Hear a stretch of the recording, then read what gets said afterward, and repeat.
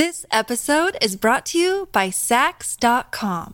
At Sax.com, it's easy to find your new vibe. Dive into the Western trend with gold cowboy boots from Stott, or go full 90s throwback with platforms from Prada. You can shop for everything on your agenda, whether it's a breezy Zimmermann dress for a garden party or a bright Chloe blazer for brunch. Find inspiration for your new vibe every day at Sax.com.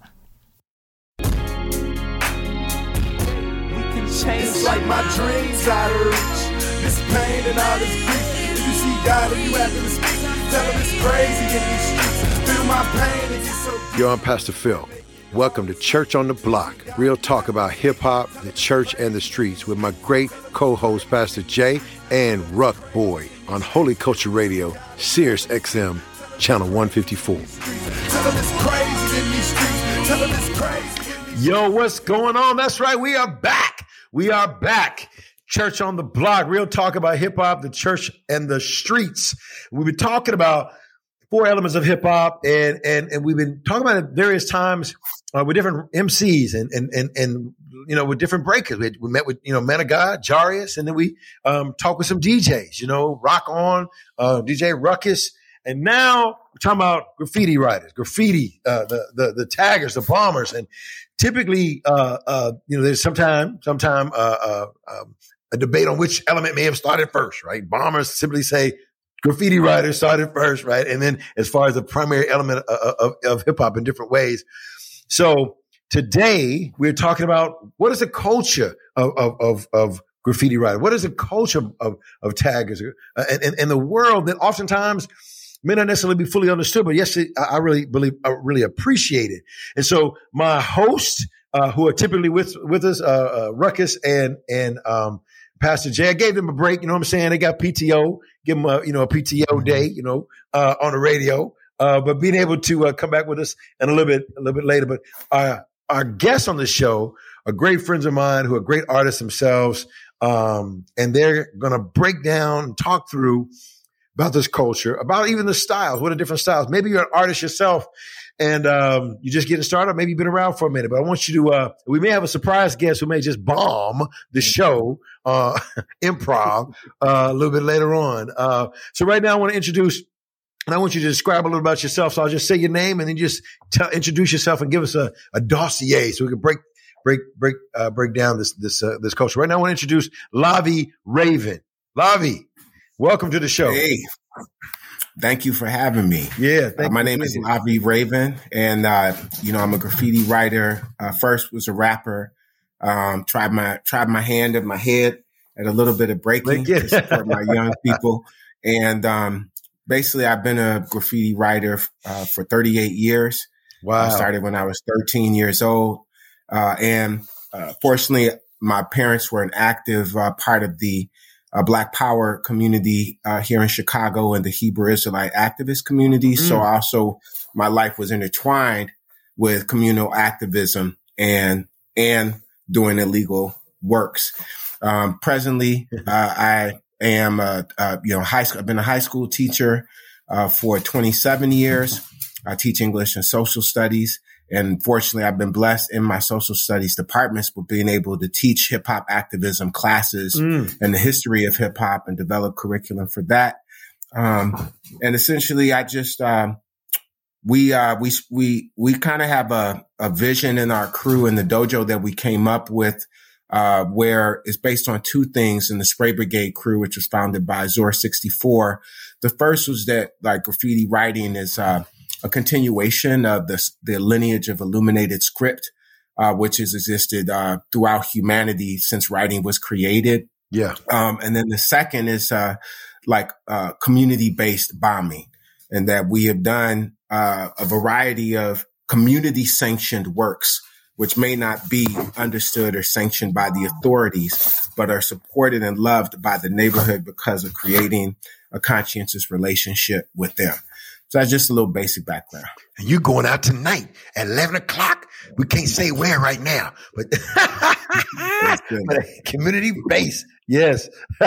Thank you, Raven. We want to get more into that too and understand, helping people understand the context of it all, versus understanding at it. another good friend of mine who's also graffiti artist, muralist, visual artist, creator, developer, builder. Now, Phil, we can build this like this and create this way. You know how to work a saw. And it's worked a lot with a lot of young people to inspire their art and the gift of their own art and recognize it as such to move forward. Our good friend is on staff here at the Firehouse as our lead artist in residence, Heyman Cross. Heyman, give it up. Give it up.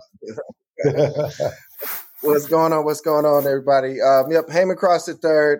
I as an artist, you know, I'm a child of hip hop. You know, I'm a child of hip hop.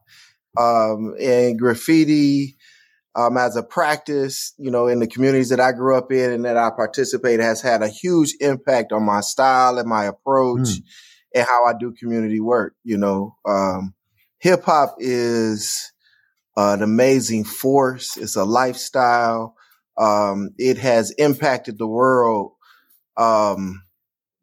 It seemed like it's impacted history, you know, like it can be connected to this approach to the culture and connection in a way that goes back, you know, before you even called it hip hop, you know, and I love that. And I think as a black man in America, and as a black artist, you know, I just see the value of being a street artist and being able to change your environment with your own expression, with your own style, your own color, you know, your own words. You know, it's valuable and it impacts culture in a way that, you know, I don't know. It's just I was born in this, you know, and it's amazing. So I love it. You know, I love it. And it continues to give graffiti, street art, this culture that is central to, I think, you know, us hanging on and making it together. We need this hip hop. We need this type of energy. It's essential. So, you know, I feel honored to be here with Lavi. I've known Lavi for several years now, and we've crossed paths in the same alleys. You know what I'm saying? You know, same with Phil, who's always been about, you know, providing this hip hop culture and this approach, this perspective to community. He's helped put us on. You know, so you know, I'm glad that I'm here. Yeah, me too. I'm glad to know both of you as brothers in this work and pushing the envelope some more. So both of you guys break down to me so that folks may understand graffiti by way of I'm frustrated by seeing it on this billboard. I'm trying to get on this highway and I don't know which one to go because I got up on the on the marker thing and I thought it was 290, but now it's looking like 280. I don't know what they didn't tag. Or B, appreciating that. Like you see a wall that's like, yo, that's really nice. And maybe not understand, even there's messages that are in there. Like you were talking about earlier, Lavi, how it's beginning of time, our messages were done in that way, even from caveman days, right, in that context. So what would you say to help people understand the inception of graffiti writing? I mean, people go back to Cornbread back in the day, a guy named Cornbread Darrell, who considered to be the first graffiti writer in Philadelphia, who really was tagging his name and I love this girlfriend, this name of this girl, and began to like it and began to just do it all over Philadelphia. Is to be considered one of the first graffiti artists in that way. Everybody can probably claim a particular person in an area, but it's always those who get the pen first who can say that, right? But in the context of that, help people understand the culture, the value of why it's significant within that culture, in a broader scope and in a smaller scope. Just give the lay of the land. People may think they understand about hip hop through rhyming or through DJing or through breaking, but just give some information, insight to the culture of graffiti writing and bombing. I'm trying to figure out how to do this with brevity. The first thing, right? That's a big question. The first thing I think to recognize is that every element of hip hop existed for thousands of years before it amalgamated in the inner city when young people took on these arts to make a world around them when they weren't allowed to contribute to the world around them and they weren't being nurtured in those inner city marginalized communities. So, you know, rap music is simply spoken word. And that goes back all the way. And then, if we look at the dozens for the African American community, it goes back to West Africa, and it goes back to the slave ships, and it goes back to the Dolomite rhymes. Graffiti writing, first of all, we know that writing has been around forever, but as my elders described it, even the word rap, rhythm and poetry, right? Exactly. Yeah. And there's really nothing. If you pull out a Dolomite rhyme from 70 years ago, it is actually, it's probably better than some of the mumble rappers that are out here, but it has all of the syllabic distribution, all of the rhythm, and their battle rhymes, right? And but getting back to writing, what elders has explained to me is that everyone was actually doing graffiti in the 50s and 60s. But no individual was deciding to do it in a replicated fashion where their name would be seen over and over. So elders have told me in Chicago, you could have walked around the 50s and 60s and people are writing their names. They're writing, I love you. They're writing so-and-so and so-and-so. But it took particular individuals like Cornbread or Taki 183 to be like, wait a minute, I can actually do kind of a repeated stamp. I can keep writing this. And then it actually, other young people see it and it becomes a tangible opportunity to put your name up in a place where no one is really recognizing you. And then the other contributor to this evolution is the gang culture of the 60s and 70s, which is the brown gangs that were created after in response in particular to the Polish, Italian, and the European descendant gangs that were dominating the high schools at that time when brown migration was happening into urban areas. These were there was a kind of a new problem with these N-words showing up, whatever background they are, and they created their own as communities were decimated and raised by urban planning, by highway building. Moses in New York. You could look at that across the nation. As those things began to happen, communities began to be more isolated economically, and children were completely marginalized in those spaces. And the only thing that they could create was gang culture for survival and communality, even though it was a destructive culture. And what the history has told us is that out of New York, and you could look at Ghetto Brothers as the essential text, which really was only brought out, like, I think 2012, which talks about the history of the gang, the Warriors, like the Warriors was a fictional representation of that culture. Yeah. Everyone had a representative in their gang that wrote that name, or several representatives who wrote the name. As the arts of hip hop began to develop, and the Ghetto Brothers in particular, and gang culture began to change with gang truces, and with young people really empowering themselves with political action, then there's a transmutation into, like, I'm not representing my gang, I'm representing my crew. So those gangs suddenly become localized crews under this mantle of hip hop as evolving. And then we're talking 67 to about 73 when all of that is going down. And then we receive it. So then the films are made about it. First, the documentary film like Star Wars, and then the fictional films. And so that's what we all received when we were 10 to 15 years old. And it's this dream utopia of just writing and going crazy. Wow. So what's the evolution? Like, even in your own story too, him, and like when somebody sees that, I don't know, when your first time when you saw it, right? Or maybe you didn't see it, maybe you just started right away. What was that inspirational move? Like, you talk to runners, people who run. I can't stand running, so I'll never get there. But they talk about a runner's high right there. A runner's high. When they run, they're like, oh man, I'm in the zone. Like, was there something that, in the depth of that where you are now, 38 years, 40 years in it, like this said, yo, this is me. This is feeding me. Like we always talk about, like hip hop is who you are, right? Rap is what you do. But break that part down. Yeah, I think it is an evolution. I think about it, studying cultures and histories of people and how our society is structured and things that we see when we travel around different cities, different countries. and you experience the reflection of that culture, you know what I'm saying? And what you see on the walls, what you see, in the way, buildings are structures and streets are laid out. Hip hop and the art, from this form was the first time that I saw a reflection of me, in that way.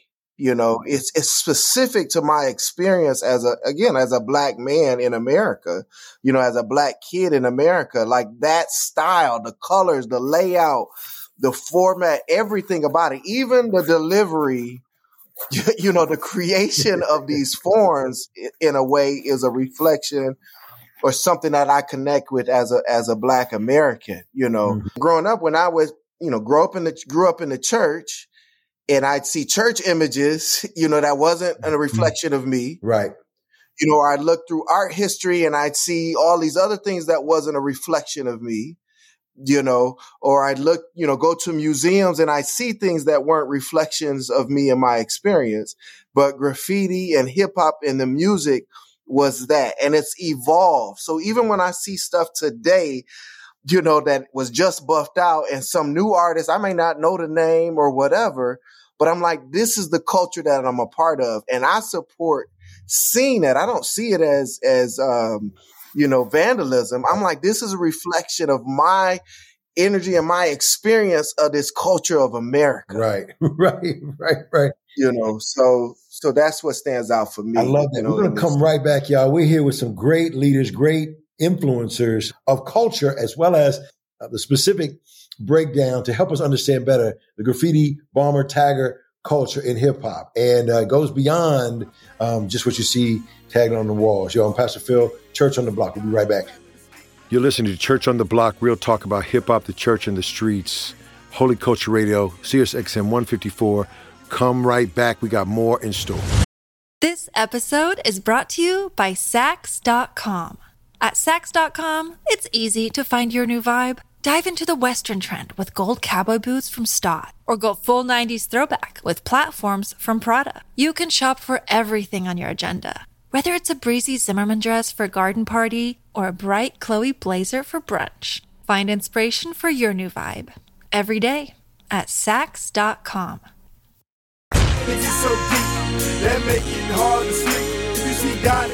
Man, we are here with some great leaders, man, talking about graffiti, talking about tagging, bombing. If you're a graffiti artist, if your family is, your kids, get them close to this box so you can get some deep insight about this gift of graffiti art and graffiti writers. What does that mean, writers? I know in Star Wars or one of the other ones, Infinity, one of them showed a bunch of writers at the train, and they was all tagging a bag, a book, like their name. They were like, they had the markers and they were tagging it up. So it's writing, and I'm saying this for folks to understand, is writing everything that's on the wall, whether it's an image or whether it's an actual word. Is there a difference in the two? I think that's a really good point, because when I teach writing, I want to teach it as it was called and what we called ourselves. And Phase 2, one of the founders of Style in New York City, the founder of the International Graffiti Times, the first super newsletter, on the grounds newsletter we ever saw. Wow. He said that we're not graffiti writers. That's the name that society has put upon us. We call ourselves writers, right? Exactly. And so it's very, and then of course you're talking 60 years later, there are so many different semantic descriptions, and people that come into it, they just call themselves graffiti artists or taggers or so-and-so. And that's totally cool. It's just important to know that history, and that history is relevant because it also will tie you to other cultural connections. Yeah. And I want to add to something that Heyman said, which is a cultural evolution in the writing community, which has me concerned, is that writing doesn't belong or come from the hood anymore. And particularly it does in LA, right? And I stress that, but as an African-American boy seeing writing in my neighborhood, the criminalization of graffiti, and in Chicago in particular, turning it in 1996 or 1997 from a misdemeanor into a felony. Right. And then the criminalization of all spray paint markers that are wider than a quarter inch meant that a child, I would never have been able to be a writer the way I grew up, because I wouldn't have been able to steal the spray paint or the markers because the store wouldn't even carry it. Wow. Or it's going to be chained up.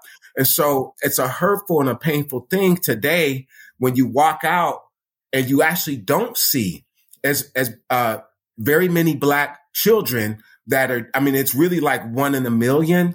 And you do see the Latinx community has always been strong because there's also been a generational support. Like if you go to Little Village, it always amazes me that owners will give toys like New Jacks who are just coming up. They'll let them paint their wall. Wow. And I think there's something about nurturing your community that has allowed it to rise there, but it has been very much taken away. And it breaks my heart that it's almost only through formalized reach outs and instruction through programs that a kid where I came up would actually be able to access the art form. Are you saying it became a felony in the 90s, 96?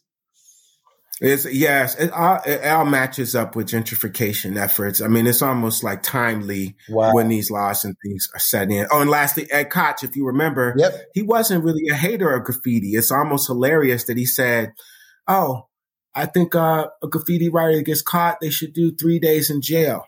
But now we have people that have served 3 to 5 years in jail because of the felony offense. And because Koch saw something a little different, I think, as trying to socially change New York. I mean, Koch was just trying to get on the docket. He was just trying to become mayor. Right. I mean, he was all a political thing. That's the next thing I could ride on.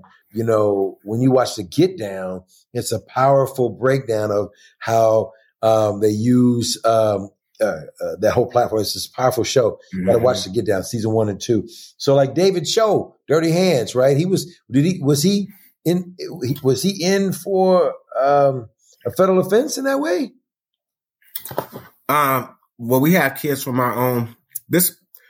I don't know David Cho when, where, what, but basically anyone that got arrested, I know writers basically 96 to 99 that started getting year-long sentences. Wow. And then longer. And then unfortunately what was the introduction of the Patriot Act?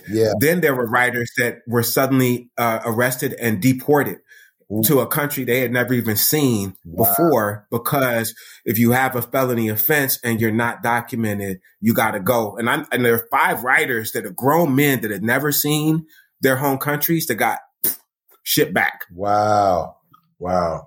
Man. I want to hear something from Heyman. Ask Heyman the dope. What are you about to say? I want to ask Heyman a dope question. I'm talking too much.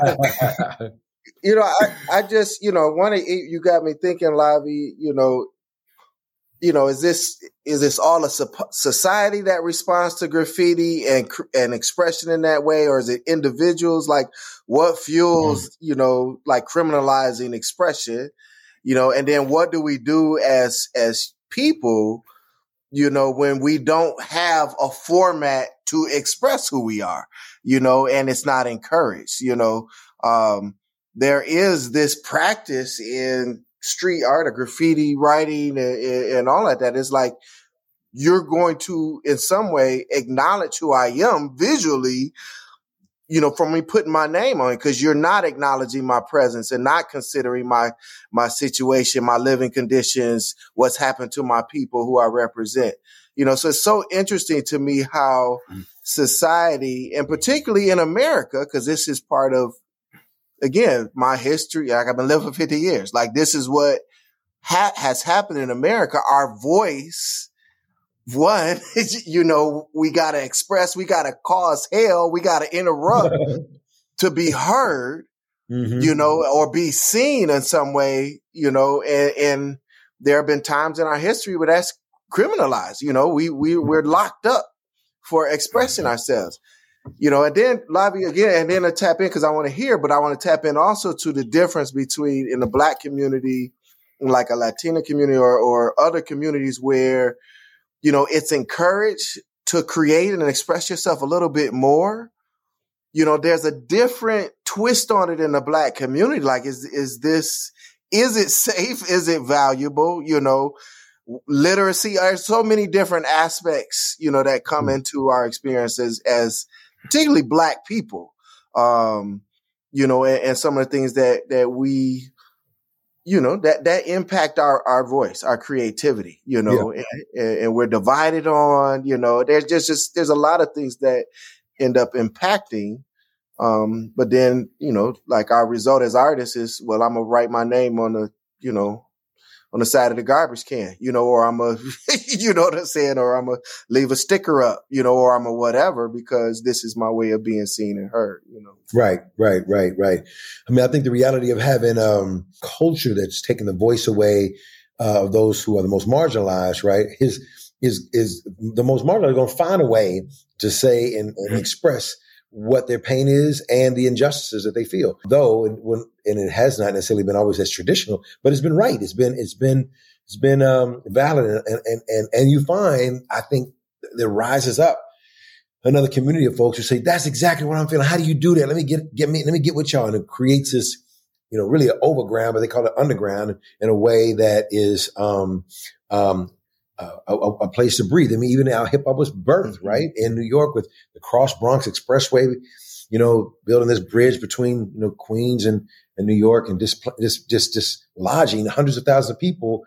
That was unfair. And then the crack epidemic, and folks were just like, yo, we got a voice. This is not right. And I think the graffiti writing is creating the same emphasis. I think it's not seen in that way oftentimes to be appreciated until somebody says something about it with some weight. Let's put Banksy stuff in a museum, and so all of a sudden it becomes, wow, there was so many more Banksys all around this neighborhood that are there, right? In the context of who then says this is, what I want to see, or whatever the case may be.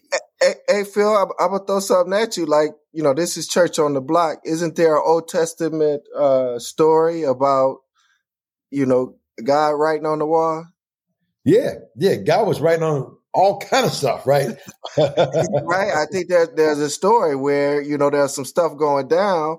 Yep. You know, there's a hand on the wall, right on the wall, and the king reads it and dies. Right. So, you know, so there's stories and examples of the power, you know, of expressing yourself, you know, in whatever way, you know, but putting it on the buildings, on the places where we dwell and walk past, that points to sometimes, you know, social injustice or whatever, or again, just acknowledgement. Cause I think even in that story, if I remember, forgive my biblical history, you know, but it was about the power that be wasn't doing right. Exactly right. you know, right. And something was written on the wall to draw attention, you know, to the factors that was impacting the society. So, yeah, that's true. Go ahead, man. That was dope. First thing that I always talk to my students about is just remembering that graffiti in its basis is illegal. It is resistance. That's it, right? And then taking that to the voices of inner city children who the founders of the movement and spread it. And the movement that goes to Palestine, they call themselves Existence is Resistance. And just in a way, just showing you are there. This was, you know, it's funny, in the 80s, they were talking about this youth subcultures, you know, writing and punk music and these crazy cursing rappers and all these things. But it was young people that were inserting themselves into the social narrative where they never have a voice. And then the other thing is, was thinking about, there's something major that's happening now, where politically the generation that grew up with hip hop or founding hip hop too are in political positions of power. And so, like, for example, we asked to paint Pilsen a million times to have like, just to paint it, right? And then the first thing they did, this example, the horrible equation, was they put out an application. They opened to international artists. Wow. And all these artists that weren't from Pilsen came out. They did the first murals out there, and the community was in an uproar. This is like the heaven of muralists are over there that live there in general, not just writers. But then a new alder person came in, an alder woman, if I remember correctly. And one of her workers is a graffiti writer. And he said, hey, all these viaducts, man, just all this wall, let us paint it.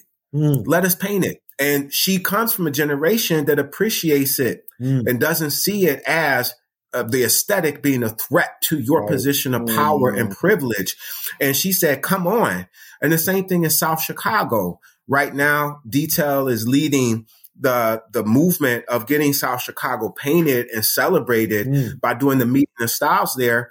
The first one 3 years ago, the alderman, brand new alderman, I think 40-something, low 40-something year old. And she was like, she's crying. She's like, this is incredible. I've never seen anybody do this. We are never going to stop. Wow. And we're going to keep doing it. Yeah. Right. And so but now this puts the juxtaposition of like the illegal is actually finally being celebrated by our own communities, right? And now then also it's like, well, we don't also want to sell out the art because the seed is illegal and young people taking a stand and just doing what the hell they want. And like I'm going to say about youth and coming into the political artwork is a writer once told me, he said, when you're young, you write from the heart. You're doing it just passionately to get up. Then you begin to write from the brain because you start to think about what you're painting, or you're training yourself as a skilled artisan, or you're thinking about the content. And one of the things that I love is, when a mural is saying the right thing because they will rush to destroy it. Wow. When you're saying something that truly is a threat, right?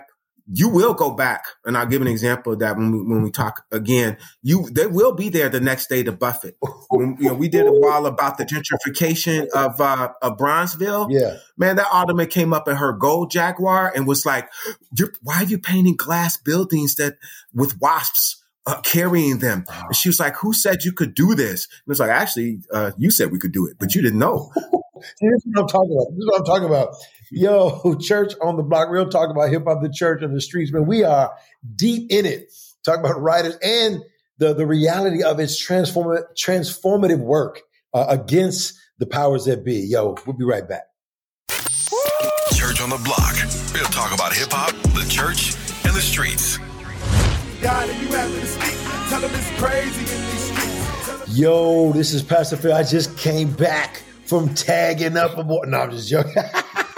Right now, man, we are talking to some great leaders, great artists about writers. You may refer this as graffiti writers or taggers or bombers. Oftentimes, there's a lot more conversation about other elements of hip hop in certain circles, right? I don't know if there is a writers award show, but there's always hip hop award shows, but it never really leaves room for the writers, right? And so this is one of the emphasis of what we're talking about right now. We were on some hot, juicy conversations at the last part. Hey, man, you had some stuff you were about to bring up, man. About what Lavi was bringing down. Yeah, I think an example of how I think this style and this approach to public art, graffiti, and hip hop, there's an example, that we've been a part of through the Firehouse where we've done these pop-up murals, and, we've worked with kids from the community, to put these paintings on 4x8 foot boards and put them up in vacant lots on the west side of Chicago in Lawndale. And that style, which is, is very distinct. It stands out. It's a certain aesthetic, the way the letters are, written, or painted. Right. The outlines, the thick outlines, the fills, all of this approach. And these are, we've given kids an opportunity who may not be a part of a crew or may be a part of a crew, whatever, but we've been able to provide them a canvas, so to speak, to respond to, to the conditions of their community. And so for the last, at least 8 years, every summer we've been doing this, and the community values this artwork. You drive up and down 16th Street in Lawndale and you see these boards that have these messages, in these bright colors, painted with stuff that you pick up from the hardware store. It's that whole feel of using everyday materials from the hardware store to express yourself. That's the life, that's getting up, that's all of that, and it encourages, again, the power of creativity and your voice to transform the community. So it piggybacks, it's connected to the things that Lavi and Cruz and what he's talking about, this history, that nowadays is really, really relevant to, to expressing what the community is going through. How have you seen folks, young people that you work with, Heyman, like light bulbs kick in when they're started to engage in that? Well, it's through our programs, it's like license. We're giving them license, license to ill. It's like license to come up with your message, come up with your voice, pick your colors. And for a lot of artists in our program, sometimes it may be the first time that they ever touched the can. It's the first time they ever used a paint marker. They didn't even know paint markers, they didn't even know you could do this, And so it sparks and wakes up and encourages, the risk taking of expressing yourself, and being creative and thinking outside the box. And then it encourages further exploration, again, into what's possible through your creative voice. And then we're able to really start to identify artists who really have a talent or want to continue and put them in place to maybe consider a career in graphic design or consider, going into fashion or music or whatever, because they've touched, just for, a semester, making art that's going to go up in your community and be seen and experienced by all. So you see that light go on.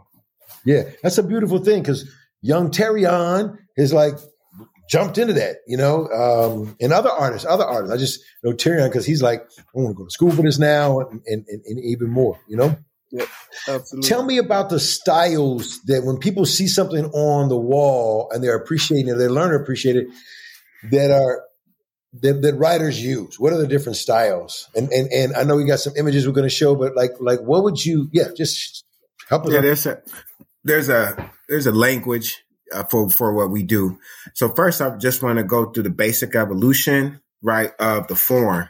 So it starts with the tag, which is the signature. Then that tag evolved a couple different directions, but Barbara and Eva 62 were the first that did an outlined tag. So they did what would be called a piece, the first piece. Then before a piece, and we all know bubble letters, right?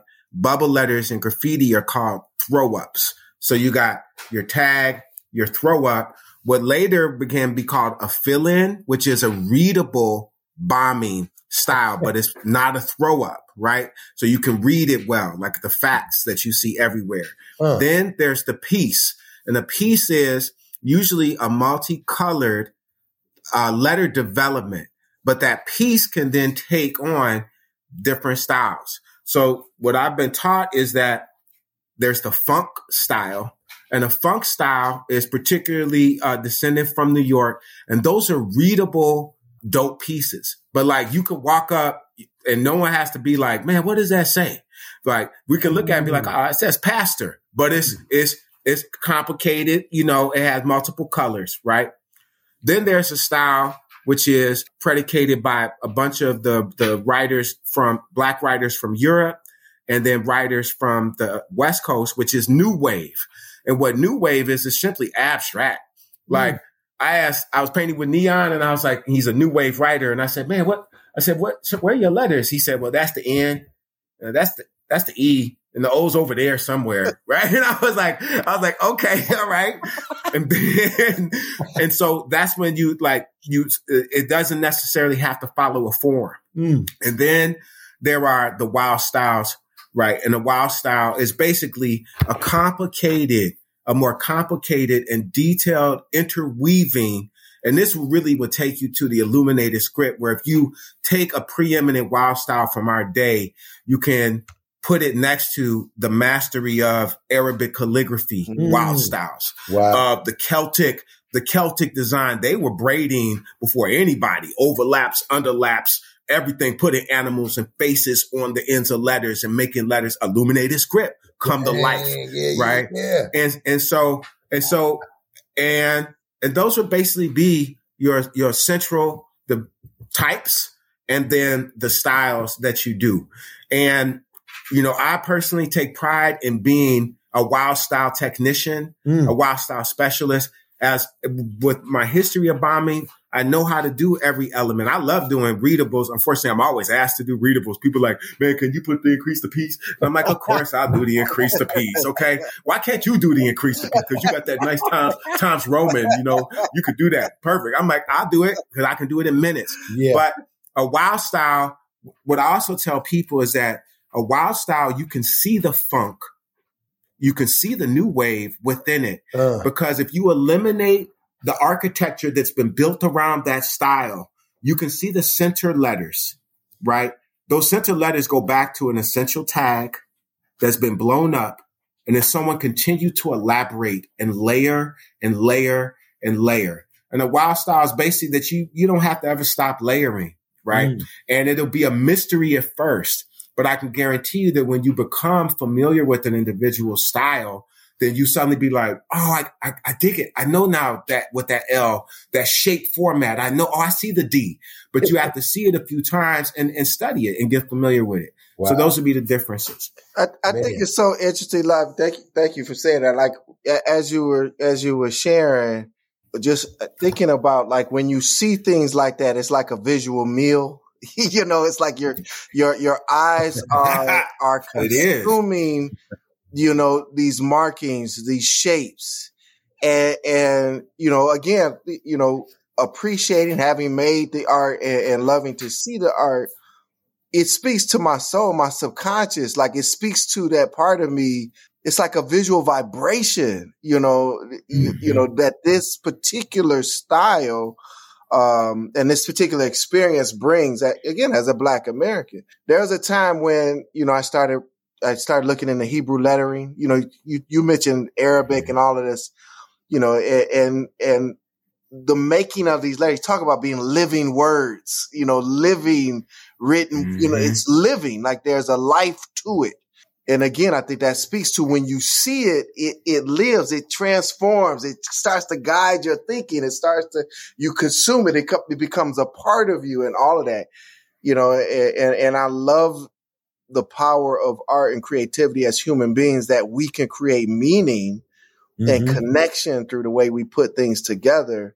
And the graffiti style and hip hop it does that, it does that for me. And I think it does that for our Black and brown communities in a way that transforms. So. Yes. I mean, hip hop in its lyrical content oftentimes is coded language, right? From thug life to everything else. And so you got to know, he's saying, it's a master storytellers who I see. He used presence, but then he said in the presence, when I'm giving you a present, oh my God, what is he saying? There's some simple ways of that, but in the context of, writers, I believe, doing the same thing, especially if there's an intent on speaking truth to power, right? You're going to flip some stuff around and cause you to think 2 or 3 times, be convicted. Pull up in I'd pull up in my 2011 Honda CIV, be like, what are y'all doing over there tagging this thing? There's no excuse. Now, once you see that, you're now accountable to that. You're accountable to what was tagged, what was put on that wall, and you have to do something about it, right? You have to either fuss at it or find a way to address it. But people are comfortable in being comfortable. They or they're comfortable oftentimes more so in discomfort. They're uncomfortable in new possibilities. That's the thing. The new possibilities, most people are comfortable in discomfort, but they're uncomfortable in new possibilities. Hey man, you're smart. You did good in high school. Why don't you go to college? Oh my gosh, I got to be by myself. I got to be on a dorm. You can blow this up. Once you take this career path.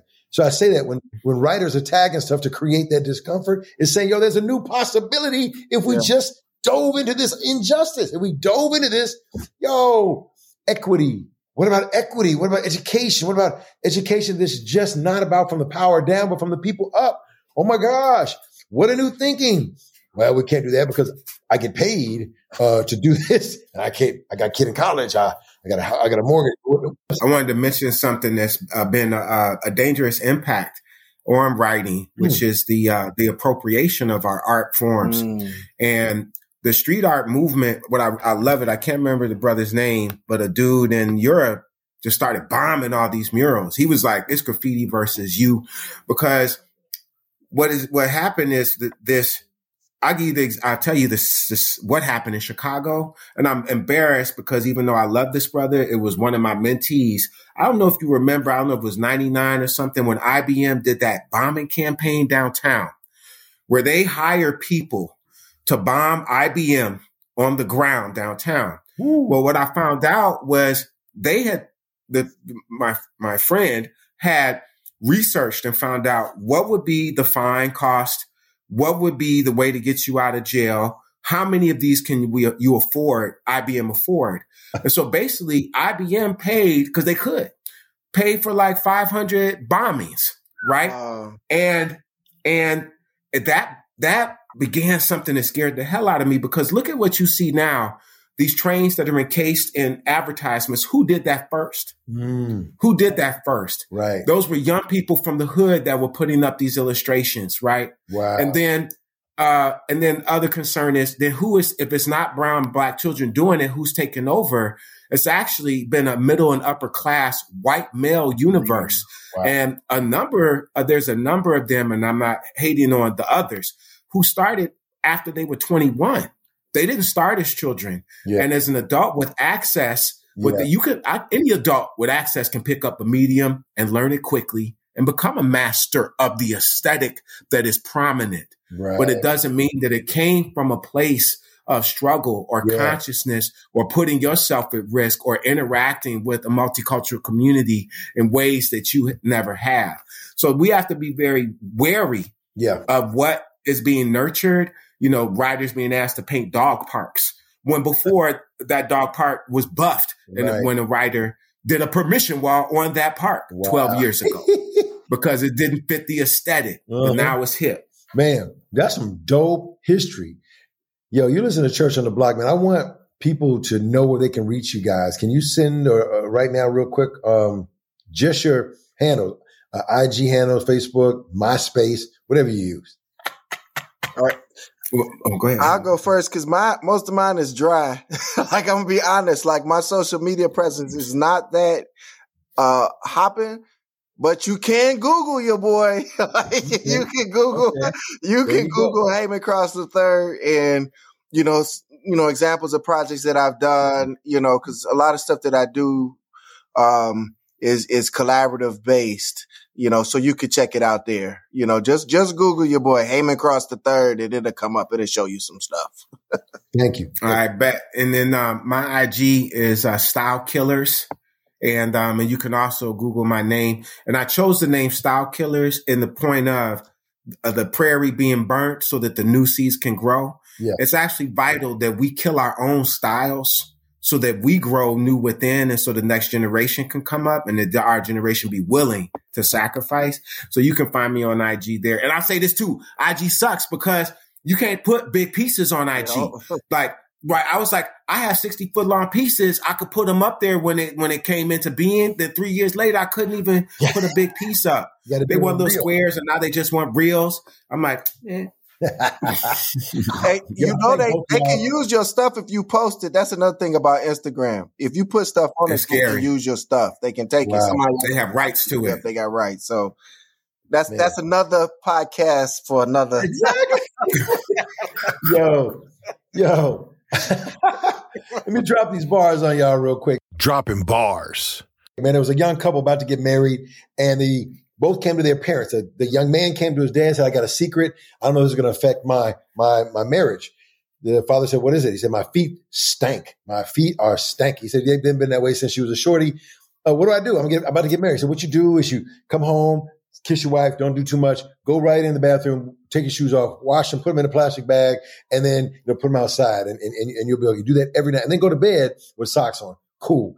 The wife went to her mom. I got a secret. What do? I'm about to get married. She said, what are you talking about? My breath stank. She's like, I know. Your breath was stinking since you was a shorty. What do? So in the morning time, don't kiss your husband, go right in the bathroom, Listerine, brush, do the floss, everything like that. When you come home at night, do the same thing before you go to bed. Great. Thank you.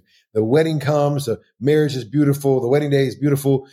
They're married now about 6 months, and they're in the bed, and about 3 a.m, she's moving around, and he gets up, like, he recognizes one of his socks is off on the bed, though. He's like, oh, snap, what's going on? She's moving around. He says, what's going on? She says, he turns around to her and says, what are you doing? She says, what do you mean? And her hot breath blew him away. He's like, oh, no, she ate one of my socks. She ate one of my socks.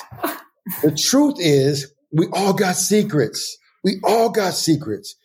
Don't hide your secrets before God. God knows us. He loves us. He cares for us. And in those secrets, if you're not careful, they'll eat you away. God says, you're created in my image. You are created for my glory. I'll take your secret. I'll carry you away. Yo, this is Pastor Phil. Those are those bars. Church on the Block. Thank you for listening to Church on the Block. Real talk about hip hop, the church, and the streets. Back here next week, same time, same channel, Holy Culture Radio, Sirius XM channel 154. Come with us. Tell them it's crazy in these streets.